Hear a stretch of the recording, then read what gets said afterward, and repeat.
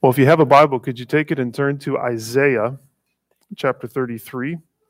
Isaiah, if you split your Bible in half, you'll probably be in Psalms. Just head right and go to Isaiah chapter 33. And I want to begin by reading the first 16 verses of this text before we start looking at it. And I want to encourage you that while Isaiah is hard, boy, there are some beautiful things in this passage. So I want to encourage you to dig hard, to listen well to God's word, and to be ready to behold wonderful things from it.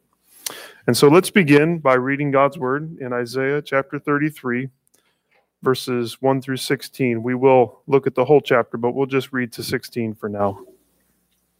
God's word says to us, "Ah, you destroyer, who yourself have not been destroyed, you traitor whom none has betrayed, when you have ceased to destroy, you will be destroyed. And when you have finished betraying, they will betray you. O Lord, be gracious to us. We wait for you. Be our arm every morning, our salvation in the time of trouble. At the tumultuous noise, peoples flee. When you lift yourself up, nations are scattered, and your spoil is gathered as the caterpillar gathers, as locusts leap, it is leapt upon. The Lord is exalted, for he dwells on high. He will fill Zion with justice and righteousness, and he will be the stability of your times, abundance of salvation, wisdom and knowledge. The fear of the Lord is Zion's treasure. Behold, the heroes cry in the streets. The envoys of peace weep bitterly. The highways lie waste. The traveler ceases. Covenants are broken. Cities are despised. There is no regard for man. The land mourns and languishes. Lebanon is confounded and withers away. Sharon is like a desert, and Bashan and Carmel shake off their leaves. Now I will arise, says the Lord. Now I will lift myself up. Now I will be exalted. You conceive chaff. You give birth to stubble. Your breath is a fire that will consume you, and the peoples will be as if burned to lime, like thorns cut down that are burned in the fire. Hear, you who are far off, what I have done, and you who are near, acknowledge my might. The sinners in Zion are afraid. Trembling has seized the godless. Who among us can dwell with the consuming fire? Who among us can dwell with everlasting burnings? He who walks righteously and speaks uprightly, who despises the gain of oppressions, who shakes his hands lest they hold a bribe, who stops his ears from hearing of bloodshed and shuts his eyes from looking on evil. He will dwell on the heights. His place of defense will be the fortresses of rocks. His bread will be given him. His water will be sure." The first sentence of chapter 33 introduces us to a difficulty that we all face in this world. This is what it says: "Ah, you destroyer, who yourself have not been destroyed, you traitor, whom none has betrayed." This is the difficulty. It's the appearance in the world that the destroyers and the traitors and the betrayers win. That those who use their power to hurt and harm others escape hurt and harm. That the bullies of the world get what they want, and all the nice guys and girls finish last.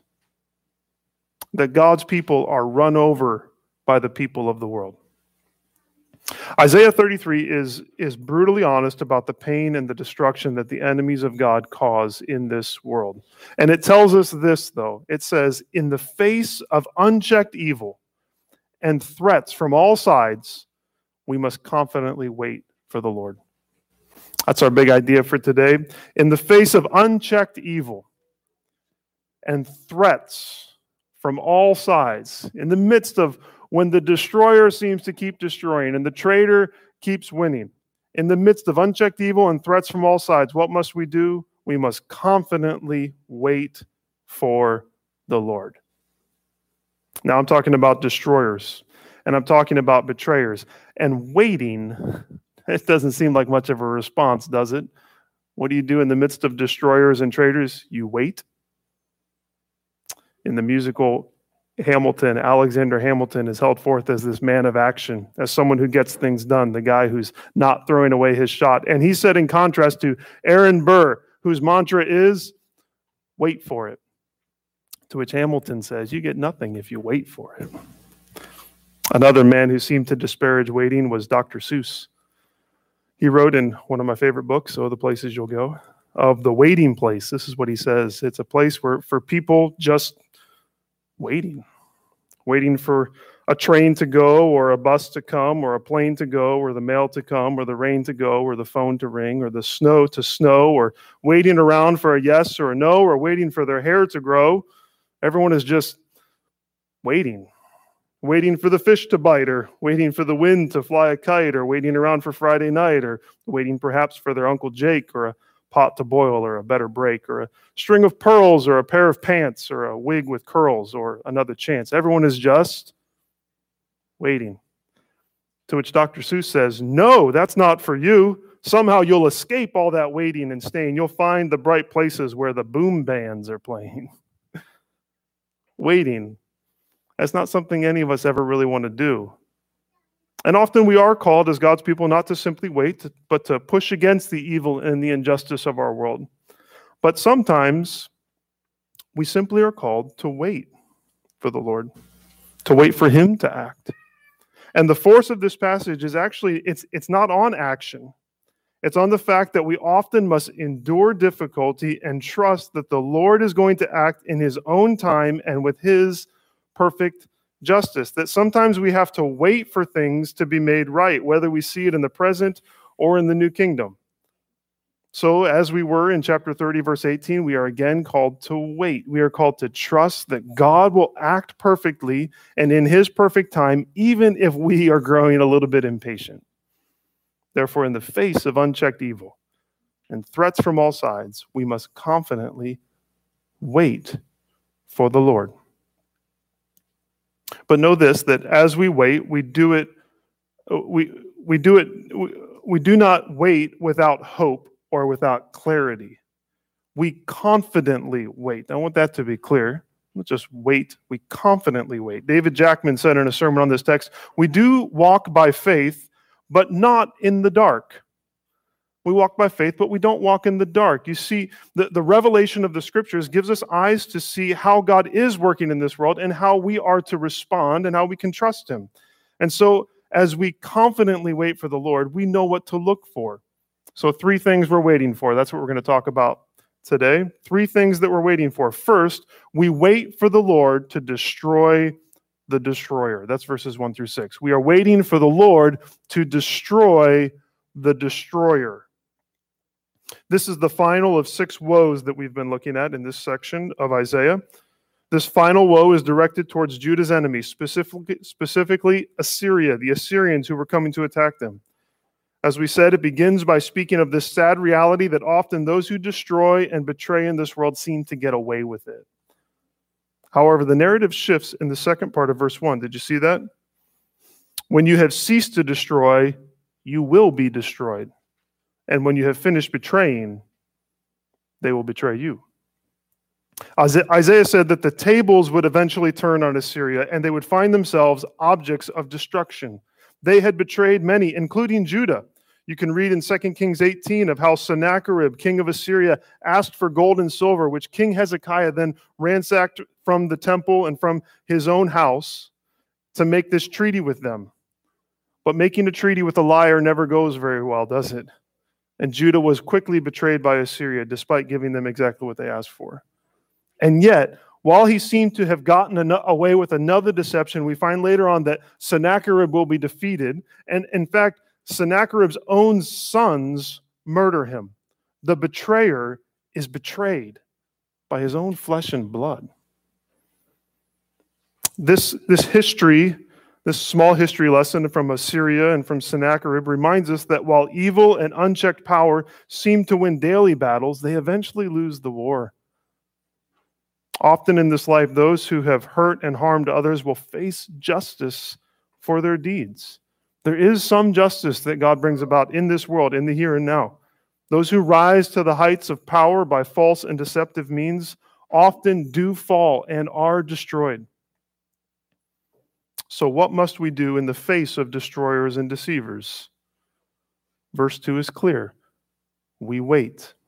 We wait for the Lord to be gracious to us. We ask that he would be our arm of salvation each day, knowing that he can cause our enemies to flee if he simply stands up to help us. You ever have a parent do that? Kids are getting a little crazy, and all the parent has to do is stand up, and everything stops for a minute. That's what the Lord does. He stands up, and everything ceases. Like the ravaging of caterpillars and locusts, the Lord can bring total victory for his people.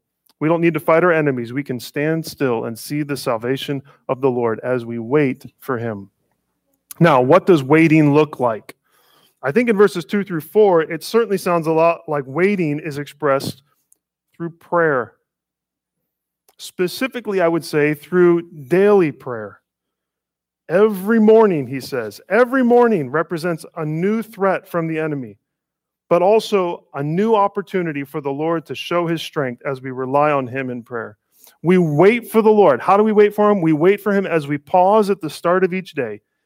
We pause and we acknowledge the reality of the difficulties around us and ask that he would be our arm of strength and deliverance every morning.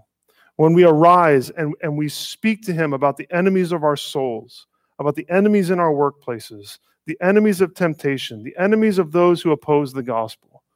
And we don't know what God's going to do or how he might rescue or when he might rescue, but we turn to him in prayer in the midst of all those difficulties.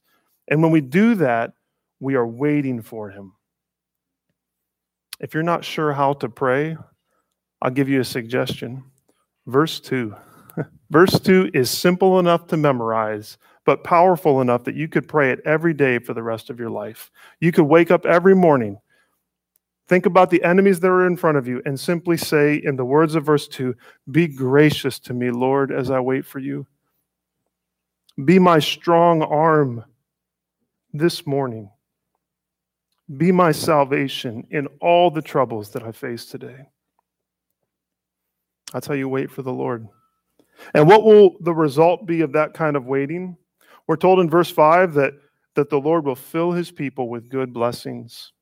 When the Lord saves us from his enemies by his arm and his arm alone, then he is exalted. And in his exalted state, we're told that he graciously gives us justice, righteousness, stability in our times, salvation, wisdom, knowledge, and most importantly, his saving arm that meets us as we wait for him gives us a fear of him. It says there at the end of verse 6, the fear of the Lord is Zion's treasure. It's the treasure of God's people, this fear of him and a reverence for him, because it keeps us from letting his enemies or our enemies fill us with fear. When we know the strength of God's arm, and when we see the victory that he brings to us and the blessings that flow from it, we are fearful of him and revere him, then we can confidently say with Psalm 118:6, the Lord is on my side. I will not fear. I will not fear humans because I fear the Lord. And if he is on my side, what can men and women do to me? The fear of the Lord is a treasure that keeps our hearts. In the face of unchecked evil and threats from all sides, we must confidently wait for the Lord. We wait for him to destroy the destroyers of this world, which we may see in this life as we walk by faith, as we pray every day, as we grow in the fear of the Lord. But also, secondly, we wait for the Lord to arise. Verses 7 through 16. We wait for the Lord to arise.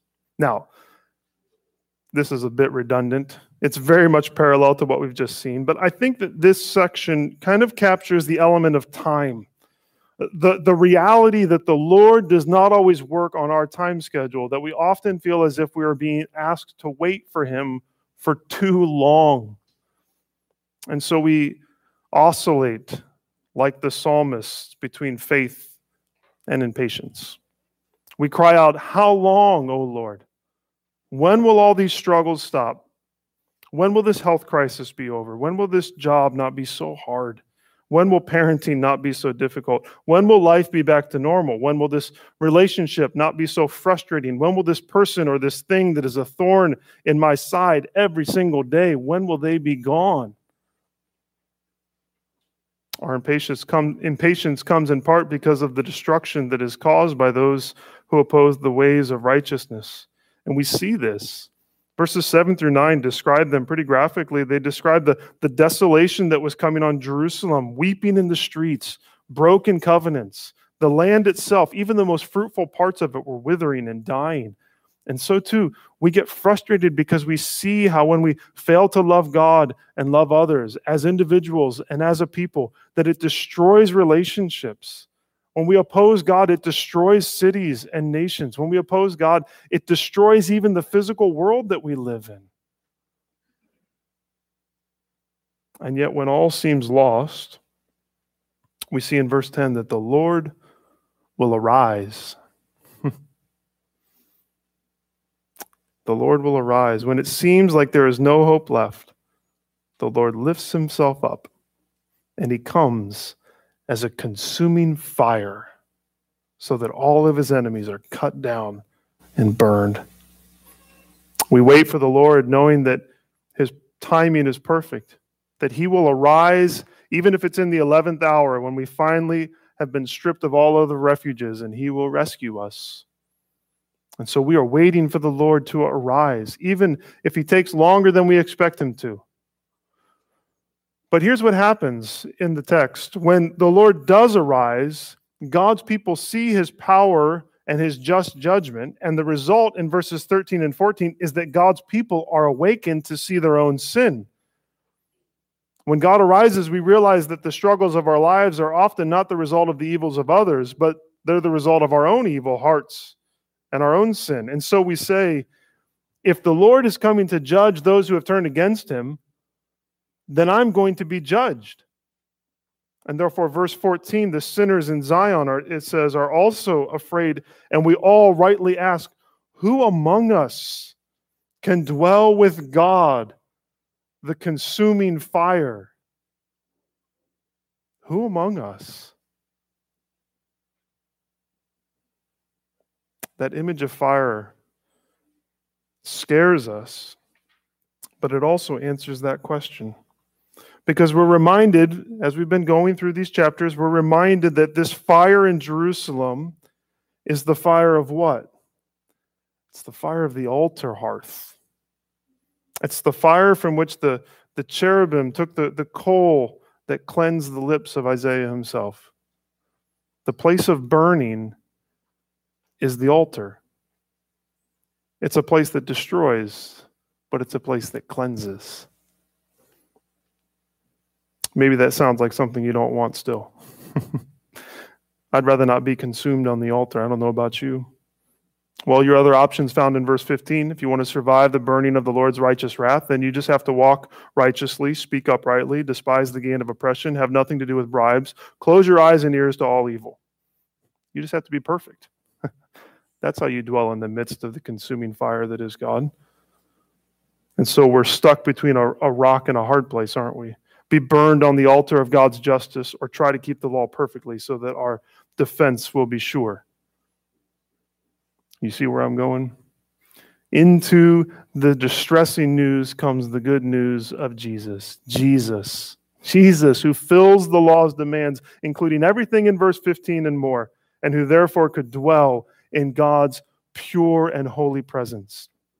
And Jesus, who willingly, though pure, though holy, willingly was consumed by God's wrath, who laid down his life for the sake of his sheep and died on the cross, taking on himself the fire of God's wrath for us. Here's the wonderful thing of the gospel. Nothing that is true about who God is, about his holiness, about his wrath, about his power, nothing changes from verses 13 through 16, except for the fact that God steps in, and he is the just and the justifier of his people. He comes and he calls us not to be perfect anymore, or even to be consumed, but rather he calls us to repent and to believe so that we can have eternal life, because he was perfect and because he was consumed. And then, and only then, can we walk in the ways of verse 15. I think verse 15 is something that we should aspire to, but only because Jesus has accomplished it for us and given us his Spirit so that we can live and walk in his ways. so that we can come to the altar as living sacrifices for God's service, as new creations in Christ, indwelt by the Spirit, and now we can walk in the righteousness that he calls us to the glory of the Father. These, in verse 15, are the fruits of true repentance and the fruits of faith. And so we're waiting, remember, for the Lord to arise. And here's the wonderful thing. In Jesus, he has. In sending Jesus, the Lord has lifted himself up so that all who will take refuge in him will not be consumed by his wrath. And he has risen, hasn't he? He has really risen from the dead, trampling over death by death itself. As I think about this picture of burning, an image comes to my mind that I've heard before, and it's this picture of a field that is burning, and you're standing in the middle of it, and the flames are coming closer and closer, and they will burn us unless we do something that seems counterintuitive, which would be to set fire to the crops that are immediately around us and burn them so that when this major flame comes, it does not burn us because we're standing in a spot that has already been burned. Do you get that picture? The area that has already been burned, the flames come burning the whole field, but it misses us because the fire has already been in this place. And because Jesus has taken on God's wrath for us, we can stand in him where God's wrath has already been poured out, where the fire has already burned, and we can be saved. Even as the Israelites were saved from the angel of death because of the blood of the Passover lamb they placed over the doorposts.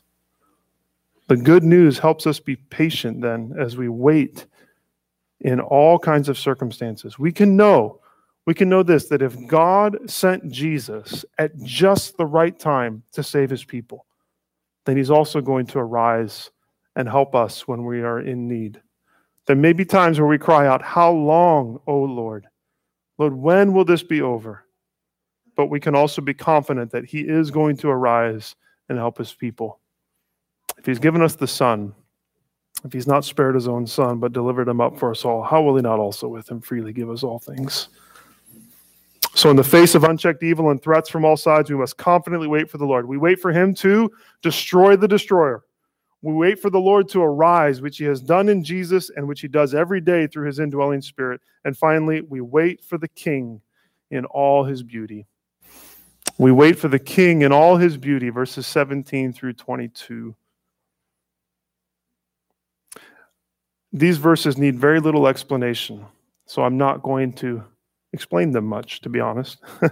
They describe for us what the Lord will do when he comes again to reign as the true king. They paint this picture that is the opposite of verses 7 through 9. They speak of the new Jerusalem where God will reign and where all evil and all threats will be gone. So hear these beautiful words from Isaiah 33, verses 17 through 22. This is speaking of when the king comes in that future day and the new Jerusalem is here. Your eyes will behold the king in his beauty. They will see a land that stretches afar. Your heart will muse on the terror. Where is he who counted? Where is he who weighed the tribute? Where is he who counted the towers? You will see no more the insolent people, the people of an obscure speech that you cannot comprehend, stammering in a tongue that you cannot understand. Behold, Zion, the city of our appointed feasts. Your eyes will see Jerusalem, an untroubled habitation, an immovable tent whose stakes will never be plucked up, nor will any of its cords be broken. But there the Lord in majesty will be for us, a place of broad rivers and streams, where no galley with oars can go, no majestic ship can pass. For the Lord is our judge. The Lord is our lawgiver. The Lord is our king. He will save us. Do you see the picture? I love that picture in verse 21. The Lord in majesty will be a place of broad rivers and streams, a place of fruitfulness.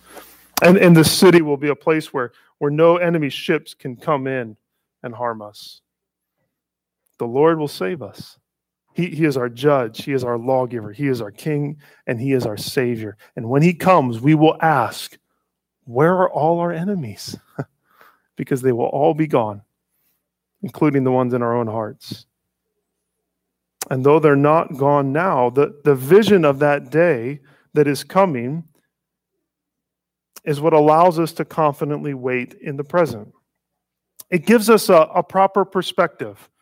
We're confident of God's power to save and rescue us now, to bring goodness and blessing into our world now, but we also know that it's not until the King in all his beauty is enthroned forever that all our enemies will be scattered. Don't think that perfection's coming now. It's coming later, and that gives us the right perspective. Isaiah, therefore, is calling us that when we are overwhelmed by the evil that's in us and around us, we have to cast our vision beyond the present to this day that is coming, because we're waiting for a day, and it's going to come. Have you planned your summer vacation? Some of you know a week that's coming, and you have deep hope in the joy and the rest that it will bring. To an even greater degree, we know that there is a rest for us that is coming. There is a day coming when there will be no more evil. And what's it do? Just like the hope of vacation keeps you going at work, the hope of that day keeps us going in the present, keeps us going, it keeps us faithful waiting on the Lord. Now, I can't tell you what date to circle on your calendar when that day is coming. But that day is actually more sure than your vacation, that it is coming.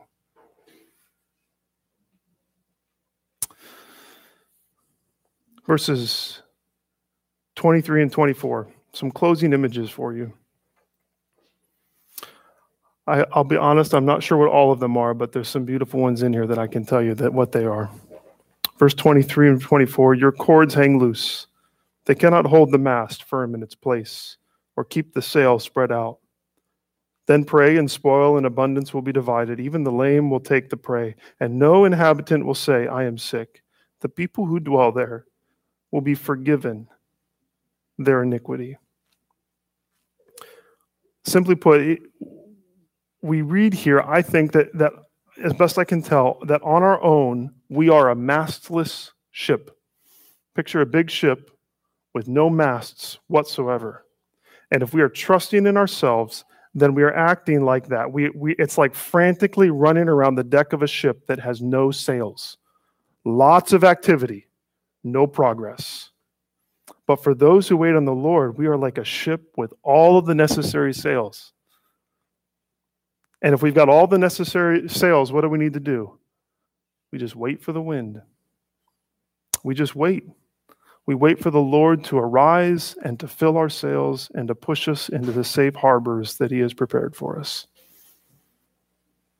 Don't trust yourself. You're a mastless ship, but trust the Lord and you have every sail that you need to be safe and secure. Because in God's kingdom, we're told here that even the lame get a share in the spoils. Because his kingdom is made up not of those who have strength in themselves, but those who are forgiven. Did you see that? What marks out the people who dwell in the Lord's land? The last phrase there, verse 24. The people who dwell there will be forgiven their iniquity. So, brothers and sisters, don't despise waiting. And don't feel like it's fruitless or that it's weakness. To wait with confidence is a mark of all God's children in this world that's full of evil and threats. So I want to encourage you, wait confidently for the Lord because we know what he's going to do. We can wait with confidence. We can trust him. Why? Because we know that the destroyers and the betrayers will all one day be destroyed and betrayed, and that the Lord has and will arise, and that the King in all his beauty will sit on his eternal throne in the New Jerusalem, surrounded by all of his children. We long for that day, and we wait for it with confidence. Let's take a moment of silence and reflect on God's word, and then I will pray for us.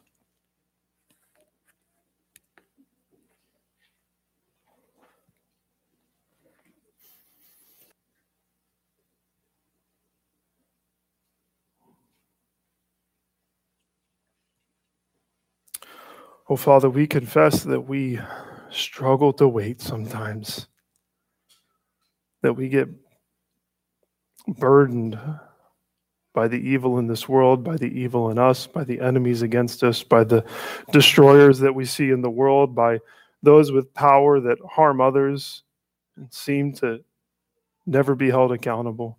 Lord, we get tired. And we do ask, Lord, how long do we have to wait? But in the midst of our impatience, Lord, we do trust you. We trust that you will bring justice in this day and in the future. We trust, Lord, that if you have sent Jesus to save us, then of course you will be with us each day. You will walk with us. You will sustain us. And we trust, Lord, that you are coming. And so, Lord, we pray that you will make us a people of prayer, daily prayer, that we would call out to you and rest in you and trust you and know, Lord, that you will be gracious to us as we wait for you. And Lord, we pray that you would make us a people with a vision for eternity, that we would have a vision for who you are and for the world that you are bringing. Lord, give us patience as we wait, and also give us confidence as we wait, confidence in who you are. I pray all this in Jesus' name. Amen.